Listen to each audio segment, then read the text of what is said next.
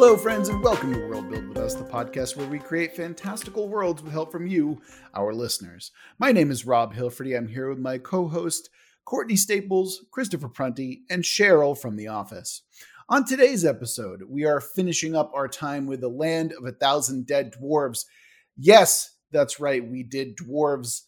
It had to happen at some point. I just wanted to make sure that we got past the first 100 episodes. Anyway, our prompt from Nyarogi has us talking about the Astral Sea, the land of the dead and the land of the living. Last we left off, we were reconciling the twist, which was the stakes get even bigger. So I would love for someone to tell us how we're reconciling the twist. Who wants to start us off? I looked into a lot of research for how can you get bigger than we were currently talking about multiversal things. So I was trying to see what would be higher than multiversal. Multidimensional, I think, is also kind of done here, since it's multiple universes. That's aesthetically the same thing as multiple dimensions. I was thinking what would be beyond multiversal, beyond dimensional. The threat would then be transcendental. All right. And what does that mean exactly? Something that is beyond all of existence. Mm-hmm. And when I thought of that, I wanted to do something that somehow existed out of existence. And I see it as beyond the universe itself, something that when given form hated the fact that it was given existence. I know we talked about how that was kind of the first grudge. Yes. Yeah. But I think that since that never died, what if the threat of that is actually trying to destroy existence? I would like to make one pedantic correction here for the sake of sci-fi fans out here. When we say dimensional versus multiple universes mean literally multiple universes, other universes. But dimensional usually means more dimensions of space. So, but I think in popular culture, we tend to conflate the two. So another universe as another dimension, when really what we mean is another universe in particular. True. Higher dimensional being would not be from another universe. It would be like, I exist outside of time and space. You don't even know how to conceptualize me. Yeah. You're playing 5D chess there. But to your question about, so this you're suggesting something that came into existence that didn't previously exist, and that's the thing that's upset with us. Correct. It was given form and it didn't want to be. So for me, the difficulty for me to wrap my head around it, so help me understand more. It's similar to me with having difficulty of understanding post-death. When does it mean death? So for here, if something comes into existence that didn't previously exist, what is the non-existent space like? What does it mean to have come from that space? Right. And how does it directly affect our setting? Because if it doesn't affect it, if it's just there, if it's like so unknowable that it's not directly affecting the setting, I think I see what Daniel means, that it's like, why do we have it in the first place? Yeah. And I would also want to keep it like distinct from our previous series, which also dealt with life and death and traveling between, and also had that like realm of like void chaos around it. The realm of chaos and kind of thought forms that we did in the last one is something that was given substance the more that you were there, or the more things that populated this. This I was seeing more as like the nothing from Neverending Story. Oh, I love that. Mm. Now, so what was appealing about the nothing? The nothing, I felt like it represented non-existence, but it also represented the ending of a story, like the nullification of things. So like the snuffing out of their story is really what the nothing was. Like everything that we cared about in that movie was being snuffed out by the nothing. So this transcendental entity, regardless of where it comes from, what is its intent, since it's upset about coming into existence? I feel like it would want to bring about the end and the return to nothing. See, when you say the end, I actually conceptualize it a little bit differently. It's not so much the end, because, you know, with an eternal end, right? Like it would just mean that the mortal realm dies, and then so everything becomes the afterlife. I would like to imagine that there's an undoing, an unraveling of everything, including history and time itself. So it's a reversal rather than an ending, because an ending, at least time has begun, or rather time has passed. And so if you undo everything, you unravel everything, you actually are just resetting things back to the very beginning. And then I would imagine that this thing goes even further and wants to unravel it further than that. Yeah, I like that idea. It's, yeah, not just like hitting the delete key, but like actively going back. Yeah. I like it. You're unmaking existence. It's a little bit different. Yeah. So who has some reconciliation that can probably fit with that a little bit more, or not at all? We can force ourselves to figure out ways to reconcile all these ideas, these disparate thoughts. I mean, the only thought I had was very specific to what we came up with before, which is the octahedron cat, which I looked up the solid for a D8. So the octahedron cat is dying, is what I had thought of. Oh no, that would in fact raise the stakes. You're absolutely right about that. To make that work with what Chris is talking about, I wonder if maybe then this transcendental entity is related, or perhaps they're one and the same. It could be that like the cat has been protecting the realm from some sort of intruder, kind of like a mouser cat. But instead of a mouse, it's something that wants to undo all of existence.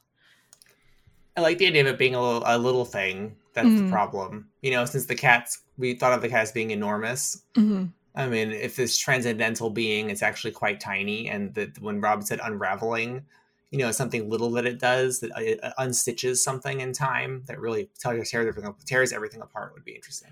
We'll see if we're keeping with the Ghibli aesthetic. I like the idea of it literally unraveling things, like, like it's pulling on the thread of your being, and then you're watching as your entire, like, again, because, you know, Ghibli is also horrifying as well. So they've got like the really good moment where they pull on someone's finger, and then that finger starts to unravel like yarn. And then, you know, there's not necessarily, you know, horrific screaming as you might, think of in like a horror movie, but like just something so quick and sudden that you're just gone, you know, like it's quick and it's over, but you're basically turned into yarn. And so I'm picturing this thing as like, it can fit in the palm of your hand, and it has like a needle of some kind, and then it like pricks you with that, and then pulls the thread out of you that way, in some sense. I mean, it could also, since we had gone with a literal giant cat for the other being, it could be a tiny little mouse that's doing all this and like gnawing at the fabric of time and space. And yeah, I like the rodent image. And it would be a 1d4. It should have a head. It should actually have a platonic solid. It should be another platonic solid like that. Okay. Well, yeah, I don't want them to do anything with each other. Like, I mean, that's why, like, if it's a D4, you know, or some other dice shape would be cool. If it's a D4, I actually kind of just think it looks like Bill Cipher from Gravity Falls. So, yeah, I would prefer some other. Actually, can we go with the die that's even less used than the D4, which is the D12? Yeah, or something. Yeah, it's another factor of 8. So I don't know. Well, D20. Let's put a pin in that for now, and then we can kind of go back to it. So I'll my reconciliation for the twist is entirely different, and I'm actually really curious to see how we can kind of figure out. Mine was basically as these souls depart and travel the astral sea, their soul stuff kind of like fractures just ever so slightly. And those bits and pieces of fractured soul stuff actually ends up inhabiting the souls of animals. So it's not, so it's when you travel the sea, it's not just a matter of, or when you're affecting the world as it is, people dying also means that, you know, animals get to live as much as others. I know it's a bit weird, but I'm like, whatever. I need to figure out a way to make it so it's not just about the dwarves. Yeah, and I mean visually too, it's like a nice image of like as they're kind of rowing their boats or taking their trains or whatever through the astral sea, they're also sort of emitting this dust that flows back into the actual physical world. Absolutely. And then that becomes the spirits of animals and whatnot. Yeah. Well, if we're going with a subway imagery, for example, if say like one of the conceptualizations of it is a subway. Subways have rats, and rats, are lurking in the darkness, doing their own nonsense. And I could imagine if this is also liquid, like it's some kind of like Charlie and the Chocolate Factory tunnel, Venice boat tunnel. Perhaps then these little mice are like poking holes in the sea and it's flowing out. And so that's, messing with Rob's concept of, this dust being redeposited, like it's leaking out into nothing and then making that cycle incomplete.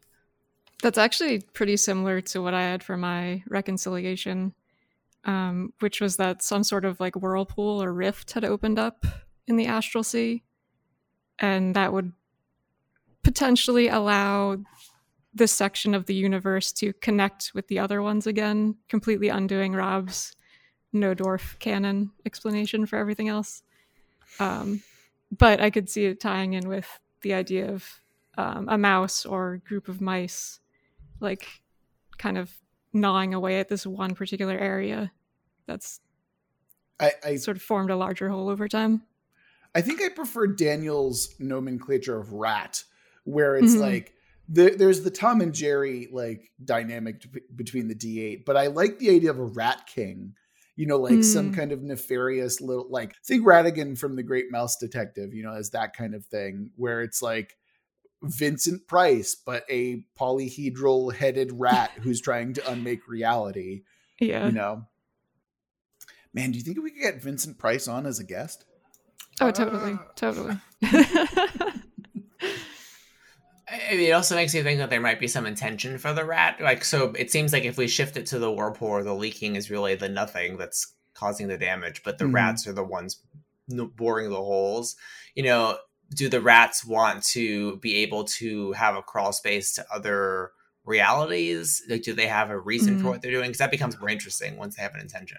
Okay, sorry. Yeah. I just have a visual now of how they're doing the unraveling. They take the needle, they prick you with it, and they pull a piece of your existence through the thread and then toss it into that whirlpool that Courtney's talking about. And just by letting it drift into that, it unravels you. It unmakes you. Oh, damn. Of course, now we get to think about like this weird amalgamation of like soul yarn, like the Snarl from Order of the Stick, the webcomic, which is still going on, surprisingly. Wait, really? Oh, yeah, it's still going on. Yeah. Wow.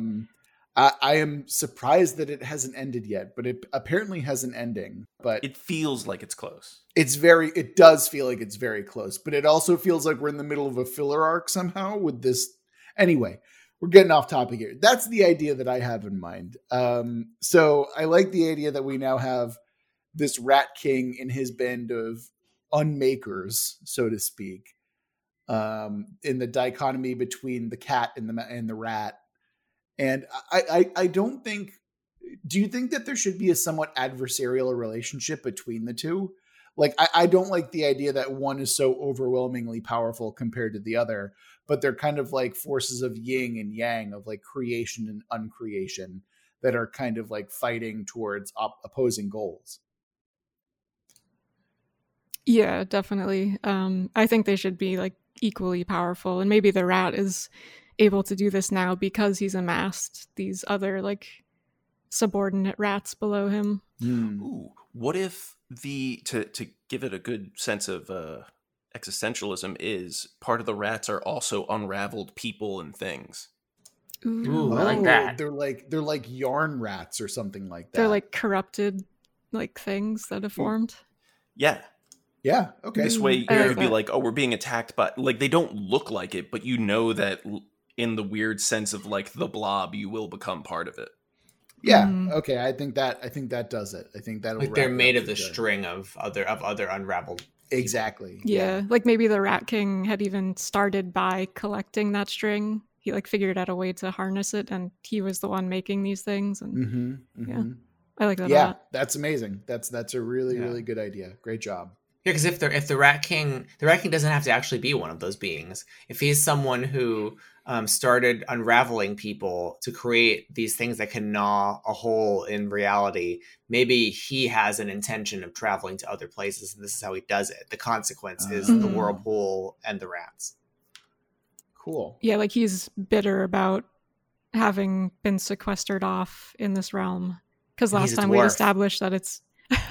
Because last time we had established that, yeah, it was like one world, many iterations of it, Yeah. but it's completely separate from the rest of everything. Yeah. So maybe he wants to merge it back together. He's an evil dwarf. Yeah. I mean, what's the Ancient. Okay, you know what? I'm not Just gonna do it. Just do it. No, it's Evil fine. ancient dwarf. All right. So I think that we've come at a good. I think we've approached a good stopping point for the reconciliation. I feel like the stakes are demonstrably higher than they were when we started. And I think that we can roll into our faction. So we're now creating a faction tenant by tenant.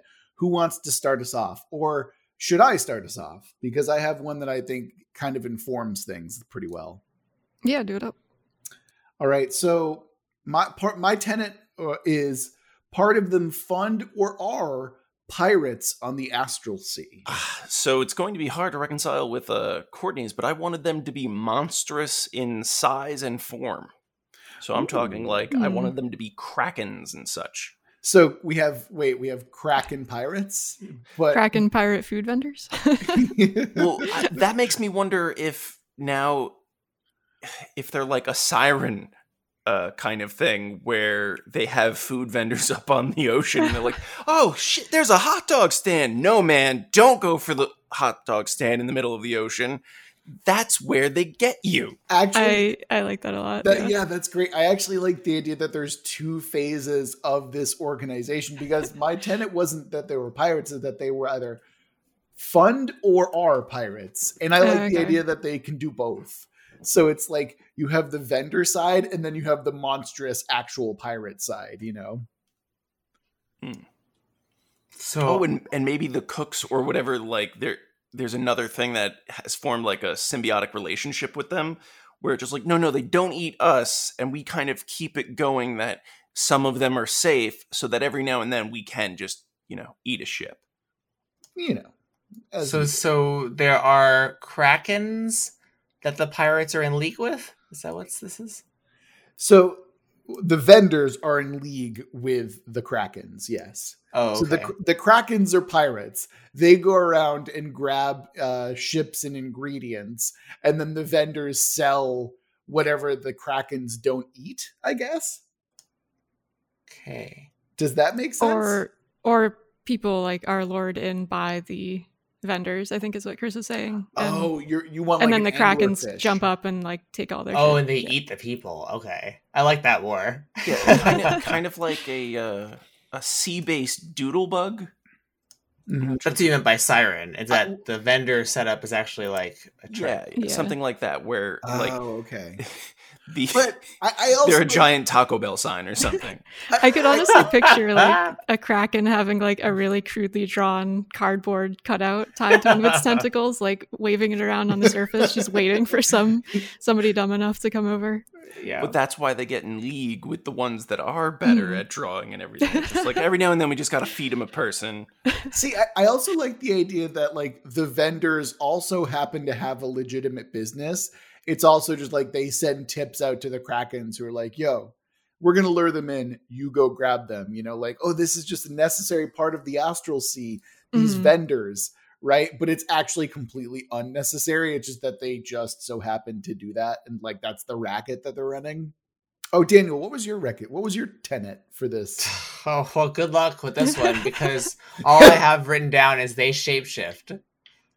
Well, there Oh, we what go. We do you got mean? That- Krakens. That's fucking great. That- What are you talking about? Yeah, the Krakens can That shapeshift fixes into mine. food vendors. Yeah. Yeah.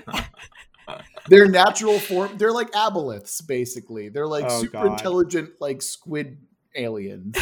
And then they shapeshift between that. What do you mean? What do you mean it's that's perfect. difficult? That actually super makes everything We easy. got real lucky.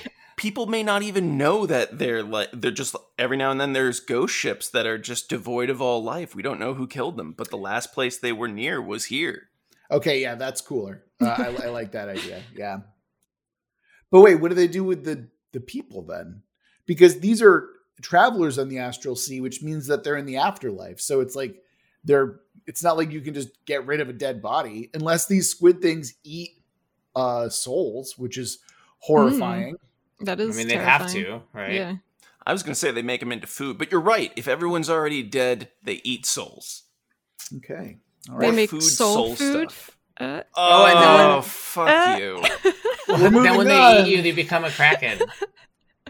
Wait, what's that? Oh, like a vampire thing. Yeah, like when they eat you, you're hatched into a kraken spiritually. Oh wait, maybe the vendor part is like the thrall of these vampiric pirate krakens. So it's like you're converted, but it's like your form stays the same for a little bit until you can get stuff underway, you know? Mm. Yeah. Or it's seen as a blessing. So for some of them, they'll eat your souls, kind of like just drain you and dump you. But for some of them, they're like, I'll convert you if you stick around and, get others to come here. Yeah. Okay, Yeah, it's like Benny from The ecosystem. Mummy. Makes you think of that. Yeah. Oh my Yeah. God. Courtney gets How to are we throw in going a- back to Mummy? What do you mean how? The Mummy's great. But we the always best. go back to the Mummy. Yeah, because it's like the best action movie. I know, but It's we great. need an affiliate link or something. Well, Like, even actually, Chris, I think at this point we may have mentioned Jet Li's The One more than The Mummy. Those are like our weird, like Jet Li's The One out of like anger and spite, but The Mummy out of genuine love and adoration. What would you say were your biggest influences? I would say Jet Li, The One, and The Mummy. Oh my God, that's so dumb. Jesus. Oh my God. Okay, I think that now that we've reconciled everything, we can kind of move on to the main quest of our setting. How does everyone feel about that? I mean, because the main quest to me seems somewhat obvious, is that there is an imbalance between the D8-headed cat and the Rat King. And we have to reconcile whatever, and not us, but the heroes have to reconcile whatever that main quest or whatever that imbalance is. By Now- introducing Spike the dog. Oh, you mean Poochie? Is that what his name was? Poochie His the name was dog?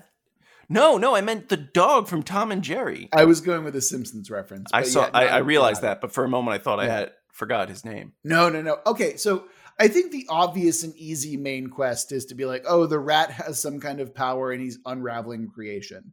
That anyone can think of that. I think doing the opposite, where suddenly somehow the D8-headed cat is now over creating something and is causing chaos in all of the worlds as a result. I think that's a more interesting idea. So I think I'd like to start there with the main villain, quote unquote, is not the Rat King, the Unraveler, but the creator in the D8-headed cat. I mean, one thing that I hinted at was too is that the Rat King doesn't actually intend to unravel reality anyway. Like, it's a consequence of his own intentions. So it would be neat if like people are seeing the Rat King as a villain, and when they finally perhaps find him, he's like, "What are you even talking about? I'm just trying to get to location X, and this is how I'm doing it." And then on top of the problem of the octahedron cat being problematic in that it's creating too many things, too many versions of the same world. How can we blend those two ideas together? Because in my mind, like over creation, like that is going to be blamed on the D8-headed cat. And I refuse to call it an octahedron-headed cat because that's not nearly as fun. Let me just be clear. Maybe it's not being creative as much as it's just making copies of the same thing again and again. But the copies are not good of each one. It's kind of like each one is getting grainier and worse than the last. Oh, I like that. What if I like it's that like idea a lot. what if it's like intercepting that kind of string yarn and is like literally playing with yarn of souls, and somehow that gets back into the worlds as like an overcreation of some sort. Okay. Not sure how to phrase that. But. Okay. I like this idea, and there's even some kind of weird precedent in like magic and whatnot. Mm-hmm. So it's like a reign of toads, but only one toad actually looks like a toad, and the rest are all like weird like yarn beings or like yarn homunculus that are made of like weird frog soul stuff or something like that. Mm-hmm. So this is how I'm kind of imagining it now, right? Where the beginning of this main quest begins as, oh no, this city in the mortal realm is now suddenly overflowing with fish. And it's not just regular fish, but like yarn fish as well. And it just like, it is an actual problem because again, this is like Ghibli style of like terror and adventure, where imagine that there is a sea of fish that keeps rising and rising, and it starts to take over like marketplace carts and stuff like that. And so you have to get higher and higher until you get to the top of these buildings and look out and see that your entire city has now become inundated or like mostly or half swallowed up by fish creatures. This makes me think of Cloudy with a Chance of Meatballs, the like kids book. Not, I haven't seen the movies, but just in the book, as far as like the natural order of things somehow got disrupted, and they started getting these like hurricanes of food and stuff. Yeah, or like pancakes the size of like massive. Like I think there was an entire town at one point, but I think it covered it like a good portion of the town. Or like this whole school or something. Vaguely remember that. Yeah. So now, right, like you have these pockets of like where these string animals start popping up in massive quantities. And people are like, okay, what the fuck just happened? We need to figure out why there's way too many fish. And then that encourages them to go to the afterlife and then onto the astral sea. So that's the bam, we got the intro knocked out. What's the middle part? How do the dwarves and their grudges factor into all of this? Well, the dwarves are the heroes that we're talking about here. So remember, every mortal that we're talking about are dwarves. So how does the grudge factor into this concept? Because I feel like that's an important part of the setting. Maybe that's the way that the heroes who are mortals are able to transcend and like maintain living without actually, dying forever. Oh, by holding on to their grudges. Yeah, so they're like, I'm upset that my cart got destroyed by fish. I'm going to hold that against creation until we figure it out. Like that type of That's thing. very dwarf-like. Yes, it is. I never got that $5 back from that guy, so I'm going to travel the afterlife until I fucking find him. Okay, again, yes, but also Ghibli and about like yarn creatures. So think about it that way. I don't know. I think that reminds me a little bit of the turnip guy. Oh, you mean Cabbage Guy? I thought it was a turnip. In Avatar? No, I was talking about Ghibli, Howl's Moving Castle. Oh, I was going with Avatar with the cabbage guy. My cabbages! Yeah, exactly. That's so like you could literally play the My Cabbages guy in this particular setting, which I think is really fun now that I think about it. So, yeah. Okay, so what's the middle part? We have the call to action, which is like, okay, heroes are dead. They're now traveling the astral sea. How do we fix this thread of creation that's over creating too much? What's the solution? I want to go with something other than destruction. Sure. Since we're dealing with a cat, I'm tempted to go a route of like distracting the cat or giving it something else to play with. Mm-hmm. And like, this is like the dumbest thing, but like astral catnip essentially. Okay. That goes kind of back to food too. Yeah, I was going to say, I like the idea that we force the heroes or the protagonists to travel various realms among the astral sea. Mm-hmm. So the idea that they're looking for the perfect catnip recipe is like, okay, we have the recipe. Now we just need to gather the ingredients. Unfortunately, they're among X amount of different worlds, and you have to travel. It's like Sliders almost, where you travel from like world to world to world, finding these ingredients to make the perfect recipe for this catnip, so you can mollify the giant the D8-headed cat.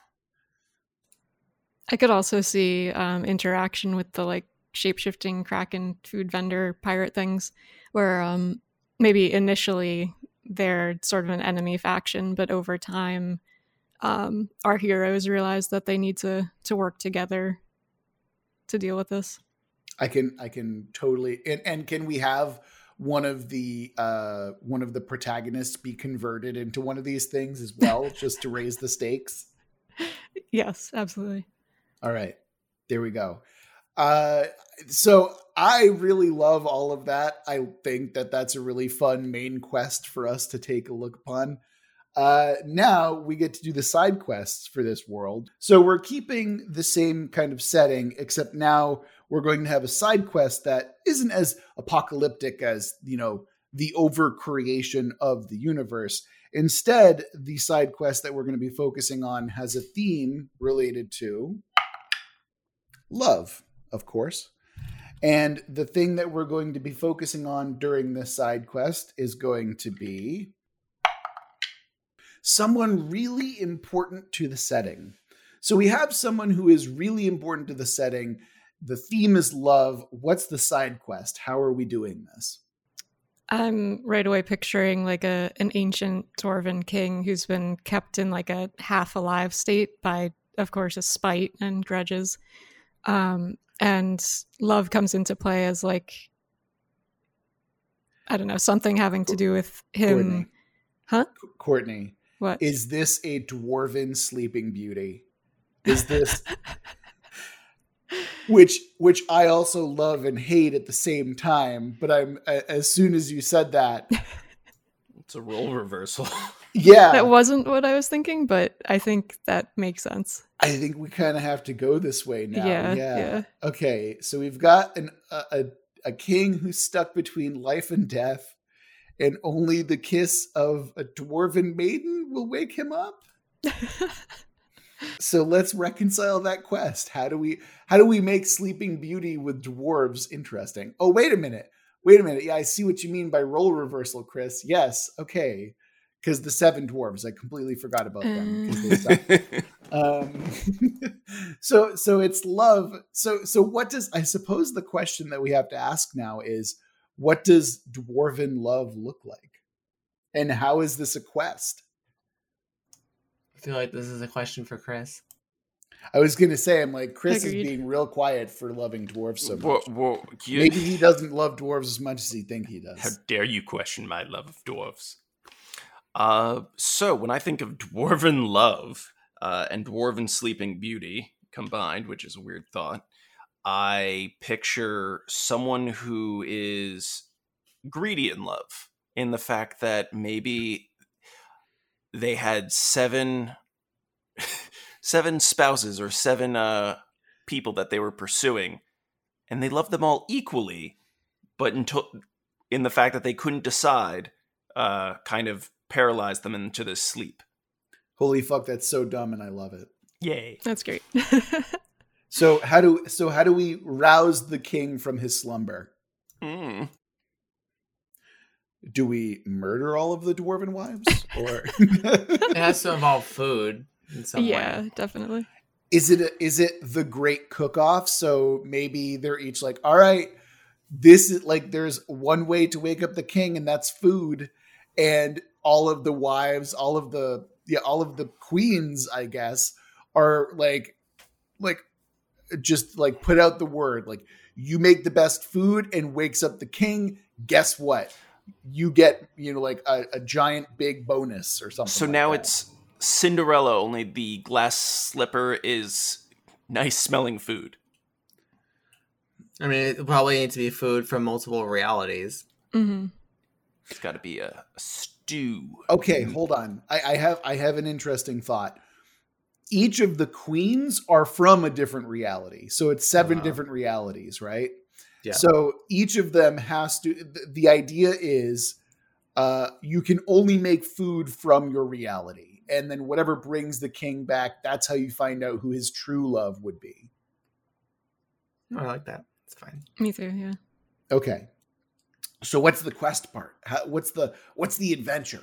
Are you agents of the queen trying to find your best meal in your realm, or what is it? I think you are the queens. They have to try. They should do the traveling and gathering of the food from going to their universes. I mean, I think that's the one that the story should focus on, but I think you have to battle other groups that are trying to prevent you from successfully getting stuff. Well, maybe then there's lots of not suitors, but successors who want to replace the king. Yeah, like and it's so they're trying to restore him. That power sounds struggle fun. kind of thing. Yeah. Well, we don't have an evil queen yet, do we? So this will be like the brother of the king, or like the stepfather of the king, or something like that. Because his evil son. Evil son. Okay. Time's not an issue, so this could have also been going on for so long that like nothing has woken them up yet, and they just keep on bringing dishes and dishes, and like someone knows whoever is the one who wakes him with a meal will be the one that is crowned. And so there's a biological son who's like, God damn it, I should just be king already. You know, like that type of thing. Just can't wait to be king. Yeah. What other Disney properties can we bastardize while we're in this realm? I mean, for an ocean one, we really haven't touched on Little Mermaid. That's true. And Ursula is one of the better villains. So it's true. She's great. And modeled after Divine.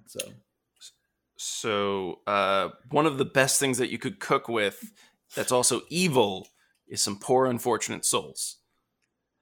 Okay. So you're like forcing people to gather souls just to try and awaken the king? Well, imagine how long this is going on that people have actually started to get like weird with it. It's just like, fuck it, nothing's working. Let's see what happens when we make a weird fusion food. Oh my God. All right. Yeah. Speaking of weird fusion, I think that we should probably stop there and let the side quest kind of like simmer for a bit.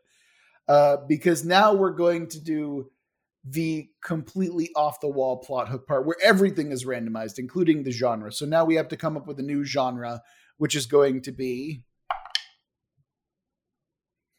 All right. So this is now a space Western. The theme for our space Western is going to be glory. And the thing that we're focusing on is going to be a cataclysm. So this is our side quest.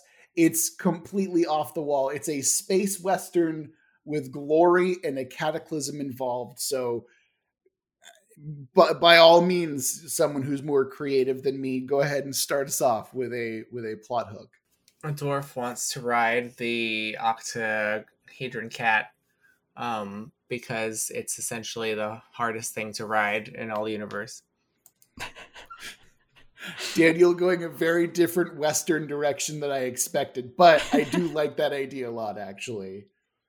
Is the result a cataclysm? Well, of course.